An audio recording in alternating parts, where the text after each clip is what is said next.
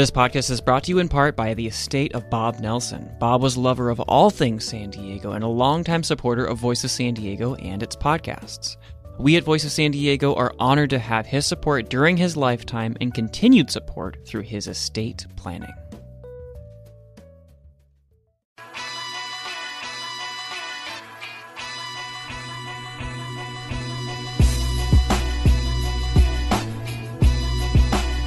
This is San Diego Decides from Voice of San Diego. I'm Nate John.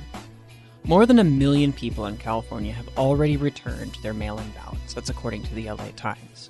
If you're in San Diego and you're still holding on to your ballot, like it's in the mailbox and you haven't opened it yet, or it's on the kitchen counter still, this episode is going to help you with the local measures.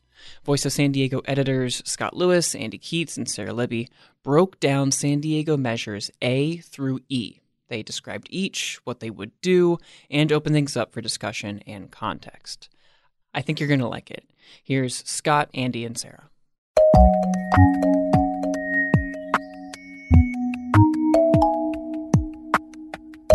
Let's get into it. Measure A. Measure A is the property tax increase. So all of these measures about raising property taxes or school bonds, they're all about raising your property tax based on how much your value of your property is assessed. So if you have a $500,000 assessed home, that means that's the assessment of it, not the Zillow of it. The Zillow might be a lot higher, but based on when you bought it, it may be a lot lower.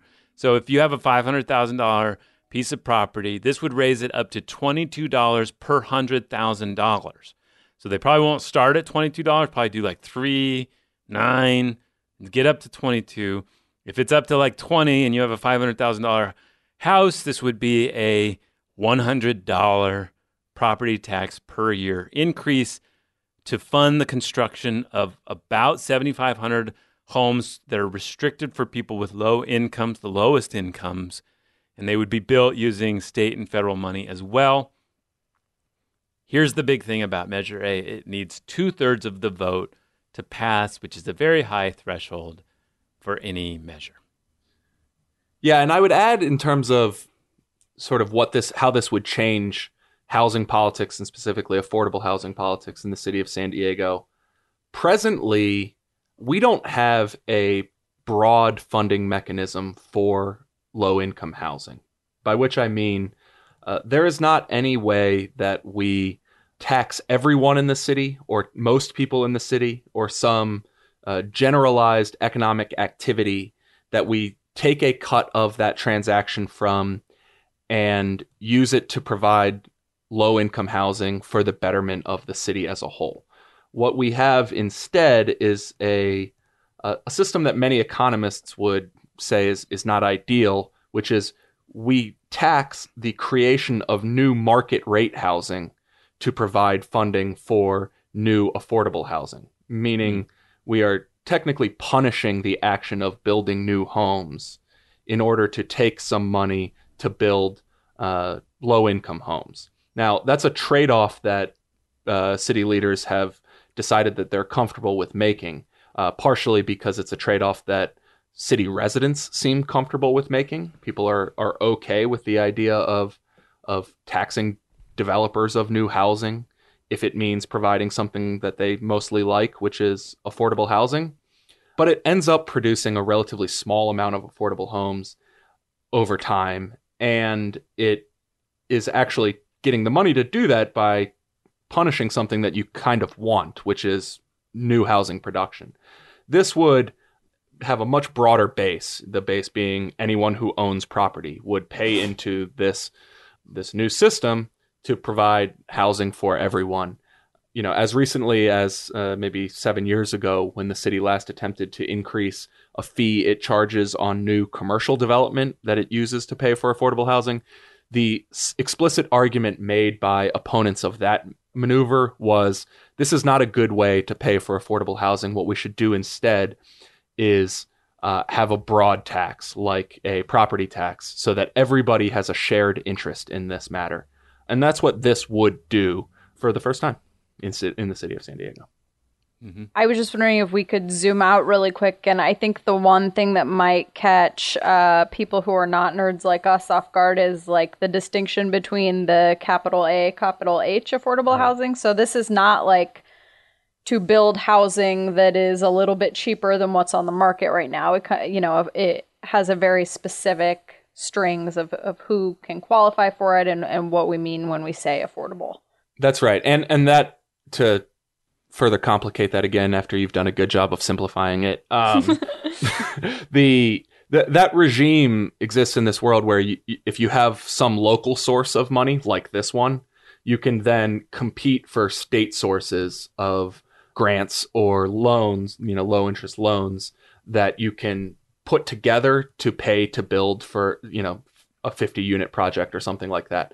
So the amount of money that we collected locally would be stretched further based on state funds that would be more attainable because we have the bait of the local dollars.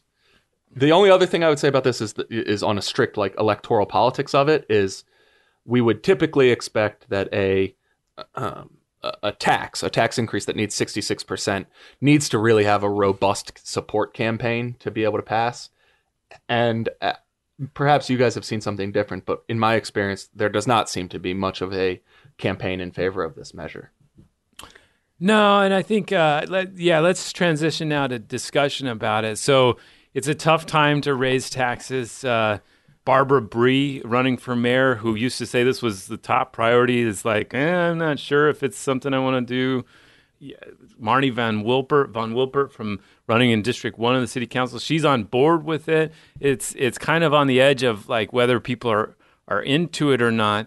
And I think, one of the biggest criticisms that's come down, which I think is playing out in LA, these units have become so hard bureaucratically and expensive to build that you don't often see an impact from them. And so you sell this as a major change that could help homelessness in your community, but it may not have any kind of dent for quite some time, if not actually years and years. And that's because of all the burdens and the sort of engineering that we require these new units to have. I think all of that is true. I think the flip side of a tax being hard in an environment like this is that I would be hard pressed to think of something that would be easier to support as a tax. Like, it's not a convention center or something where people are thinking, oh, is this the right time for this? The need for affordable housing is certainly quite clear to everybody. Yeah, it does. My understanding of all polling is that it has reach the top or near the top of the list for most people's understanding of the biggest problem in the state. Your point about LA is an interesting one, because while it's true that this has been that LA passed measures like this relatively recently, as did San Francisco, and it hasn't necessarily moved the needle on stuff like their homelessness crisis. But it also means that by those cities passing a measure like this and us not passing a measure like this, we do not have the local money to compete for those state dollars. So not only do we not have local money to build something, we don't have local money to entice state money, so we're falling even further behind. And while it's true that these take a long time to build and are very expensive to build, they're also the only type of housing that is likely to ever truly reach those at the lowest end of the housing spectrum. You may be able to, depending on how persuaded you are by market economics, you may be able to push the price of housing down or housing affordability, up for some people around the median or on the, upper middle income side of the spectrum. But there's really, there's never going to be housing that's affordable to people in, the lowest percentile of the economic spectrum unless you do it through public spending.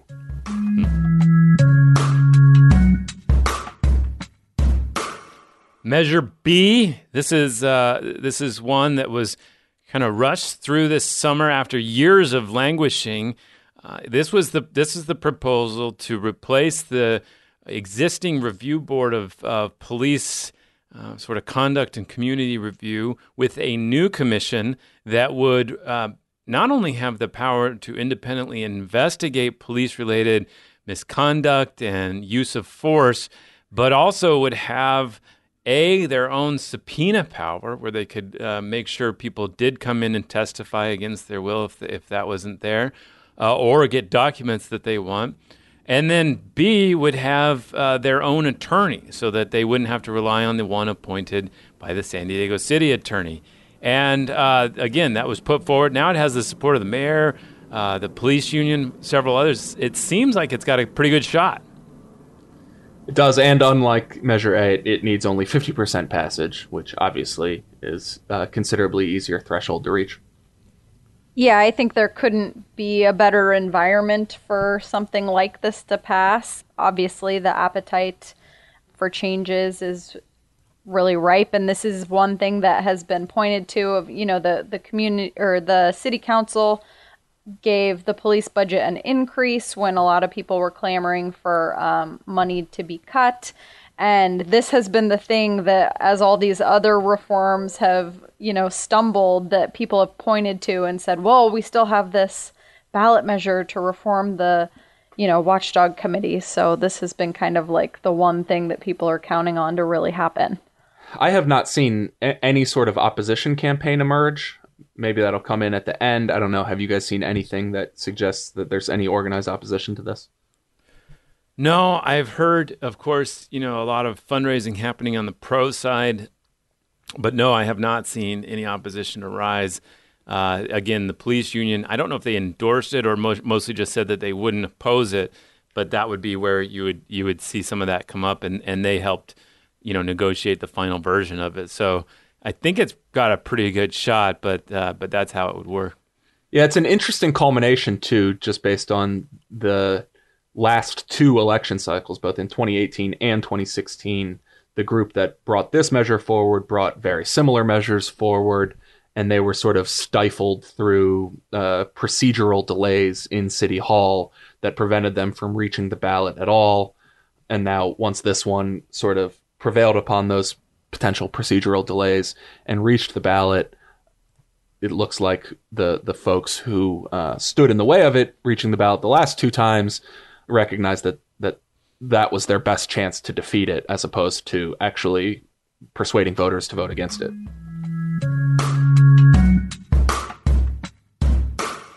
Measure C. This is an interesting one. And just to understand, Measure C and D are on the San Diego City ballot, even though they're about the San Diego Unified School District, because the city's charter, its sort of governing document, its constitution, also is the governing charter for the San Diego Unified School District. And so to change how San Diego Unified is governed or its governance structure, you have to change the San Diego City Charter. And to change the San Diego City Charter, you have to have a vote of the San Diego City voters, even though San Diego City voters aren't all in the San Diego Unified School District's boundaries. There's parts of northern parts of the city that are in Poway and San Dieguito, and then, of course, San Ysidro has its own school district. Anyway, that's what C and D are about. C is the one that would change to district-only elections. So right now, within San Diego Unified School District's borders, there's sub-districts. There's 5 sub-districts. And when you run, like 5 people run for a school board within, say, District E or whatever, the 2 candidates with the most votes in the primary go to a runoff, but the runoff is held at large for the entire district boundary, again, which is almost the entirety of the city of San Diego. It's one of the few governments that still operates like that, or with a version of at-large elections, as they're called. So everybody in the city of San Diego right now, or in the San Diego Unified District borders, has to vote on 3 different school board races. And so that's why, because the neighborhood doesn't get to decide only. This would change that, and it would mean that the primary and the runoff election are occurring just for that sub-district area. It was something they opposed and fought for a while at the San Diego Unified School District and some of the leaders in local education. But then I guess it was about last year, there was kind of a sweep of Democrats, Lorena Gonzalez, a few others, that changed their minds, and they finally got it on the ballot. And there it is, Measure C. Yeah, I would add Monica Montgomery, City Councilwoman Monica Montgomery. I thought her decision to support this measure was pivotal. And I don't know, do we want to, I guess we should probably explain the implications of this change, what the broadly understood electoral effects of changing this election system would be. Now, we can't say for sure that that's how it would play out, but this is the way the changes are broadly understood. Yeah, I mean, I think that I'm holding in my hand a big mailer that was sent out for the 3 candidates that the San Diego Unified Teachers Union, the San Diego Education Association, they support. And, they're pretty much the only group in the last few decades that have been willing to fund some of these big campaigns that to run a citywide campaign is an extraordinary expense. Like you need... That's the crucial detail. To Right. run to that many voters costs a lot of money because it's not reasonable to be able to. I mean, I guess you could do it, but it's quite difficult to run a grassroots campaign to the entire city of San Diego, or the entire San Diego Unified School District. You can't just rely on knocking on doors and talking to your neighbors. You need some form of mass communication, and mass communication costs money. Yeah, and as Scott mentioned, the union is typically the organization that funds most of these citywide campaigns, and that means that the teachers union effectively has kind of sign-off power on who its preferred candidates are, and that carries a lot of weight, a lot more weight than it might carry in other citywide contests. One point I want to add is that it's not clear to me that even if this fails, it still might eventually happen. Many government bodies across California, Southern California, all across North County have been making this change to sub-district only elections precisely because it's widely thought that this system might violate the Voting Rights Act. And San Diego Unified, in fact, has been sued for precisely that reason. And so even if the voters don't do it this time around, the courts may eventually. Right. Yeah. So most simply, it makes it a lot easier to run for school board. And as Monica Montgomery said, when she supported it before it was even a measure, I can't imagine, winning if that was a requirement for me running on city council, facing the obstacles that I faced. And thus, I need to apply that same reasoning. Her council race is a perfect example of how this would change. When she mounted her grassroots campaign against then Council President Myrtle Cole, who had the Democratic Party's endorsement, who had the Labor Council's endorsement, who had all these high-profile elected official endorsements, had that race gone to all city voters, it's much more likely that the influence of those that institutional support and the money that they bring with them would have been the thing that carried the day, when in fact, since the election was limited only to District 4 residents, Monica Montgomery was able to prevail on the basis of her broad and strong support among her neighbors. Yeah, and even if you're somebody who doesn't think the teachers union should be as powerful as it is, there's kind of a consistency argument. This just isn't the way we elect anyone else. The entire city doesn't vote on, anyone but their own city council representative. People in other congressional districts don't weigh in on your member of Congress. So this is just kind of strange that this one race is conducted this way. Yeah. Well, so that is Measure C. It would, again, have major changes. There are still some holdouts that are against it. Richard Barrera on the school board has been very outspoken. He doesn't think it should change. Barrera's been challenged, but how many times? This is his first. So there is actually somebody running against him. So never before has he faced a competitive race, and he's really in favor of this system. Wow. Yeah. Measure D is about San Diego Unified School District's governance. So the city of San Diego had some problems when Mayor at the time Bob Filner it was unclear how they could remove him from office if an actual recall campaign was unsuccessful, but there was like a real need to push somebody out like that. They came up with some pretty significant rule changes that made it so that if there is some consensus that this person has, fallen into malfeasance so badly or just needs to be removed, there is a threshold you can meet to get to that. And I believe Measure D just applies those same sort of rules also to the school board, and is kind of a reaction to your reporting, Andrew, on Kevin Beiser, a school board member who's still on the board. All 4 of his colleagues called for him to resign. He did not, and there's nothing else they can do about it. I think you're underselling Andy's role in this. It is the Andrew Keats ballot measure of 2020. Appreciated. Thank you, fam. Yeah, this was put on the ballot initially by, it was instigated by Councilwoman Vivian Moreno and Councilman Chris Cate. Jointly pushed this through the committee to eventually put it on the ballot, and it would mean essentially that the city council could greenlight its own recall election, basically, without the cost, expense, and time of collecting signatures to force a recall.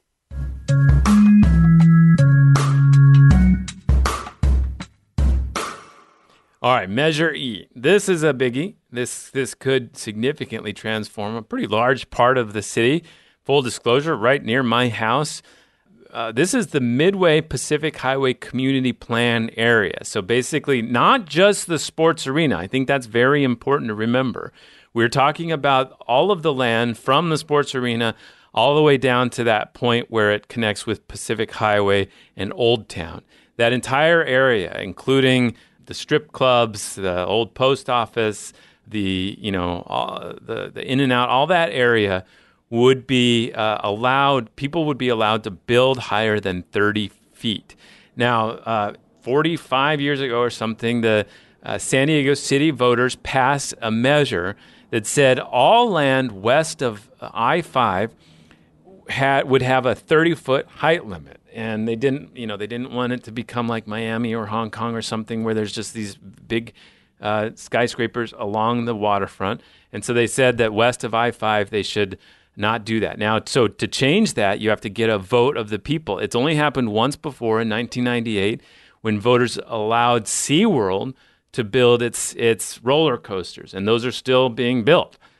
So this is another exemption, the second one that would come through for this entire area. Now, the argument for it is like, look, of all the areas, there's no views to protect here. It's a blighted area. It can be connected easily to transportation. It should be allowed to be built higher to allow for more housing and more investment in infrastructure. And the argument against it is the argument that always comes up, which is don't touch the height limit. The height limit is sacred. And if you do this, you're going to open the floodgates for the Miami-ification of the entire city, which is what we always hear when these sorts of things come up. Basically, it's a slippery slope argument that the opponents are making, that you might be persuaded by the idea that Midway is not really the coast and that it is not in spirit of the coastal height limit to exempt this or to include the Midway area, this non-coastal part of the city, in its restriction. But once you make this change, you're just weakening, and the floodgates will be open, and soon developers will come for Ocean Beach and Pacific Beach and La Jolla. But yes, you're right, and I think the crucial point is, while the city of San Diego is pursuing a relatively large redevelopment of sports arena, this vote does not just apply to that project or that location. It applies to the entire area. So all of the different properties in Midway would now not be subject to this restriction. They would, however, still be subject to all the other city development restrictions that are already in place in Midway, which were outlined in a community plan update that was passed about 2 years ago. So there are still zoning restrictions about how many homes you can build, and the percentage of building space that you can put on a given piece of land, which will still functionally cap how big the buildings can be or how much development is allowed. It just won't all have to happen within a 30-foot building envelope. Well, that said, though, doesn't the city's plan for the sports arena rely on this passing? So it does apply to other areas outside of the sports arena, but particularly when we're talking about the sports arena, those plans sort of need this to happen. Is that right? That is correct. Yeah. At least the plan that they put forward to win the bid, which, mind you, is assuming it doesn't like get swallowed into the sea and whatnot. Yeah. Well, and also just, that bid is not a binding agreement. There is no development contract in place that stipulates exactly what is going to be built there. It's still subject to any other changes that are necessary that they come across as they put that together. So I don't know. I got a lot of press releases and renderings about it. So. Yeah. Right. Yeah. So those are all just vague ideas that are subject to change moving forward. For instance, we wrote quite a bit about a development proposal selected to redevelop Seaport Village about 5 years ago. And that thing's basically back to the drawing board based on time well spent. Yes. Based on unforeseen changes that they came across once the developers got a hold of the land and started doing the work of actually planning a development. So, you can render whatever you want, but once you start actually, putting pen to paper, things can change, and that could still be the case here. That said, you're right that their proposal envisions the 30-foot height limit going away. And if you get a mailer in support of Measure E, there's a pretty good chance it is being funded by the folks who would get that sports arena redevelopment package. That's correct. A good chance. Yeah. I was just going to say, should we change from America's Finest City to you can render whatever you want? It's good. The center of renderings, yes. Sung to the tune of Hotel California. You can render anything you want, but you can never leave. Yeah.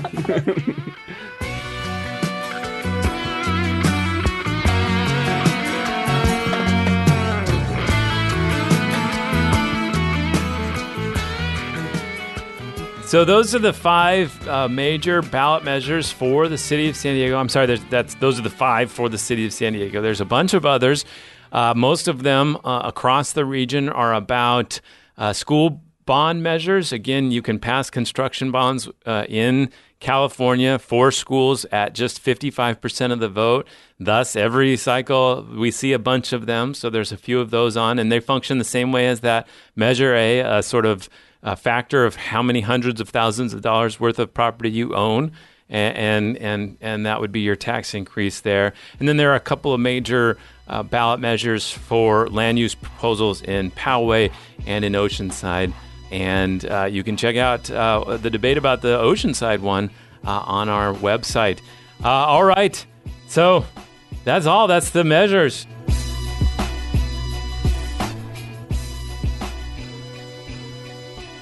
That's Scott Lewis, Andy Keats, and Sarah Libby, Voice of San Diego editors and hosts of our weekly local news podcast. You can find a link for that in the show notes, or just search Voice of San Diego in whatever app you're using now.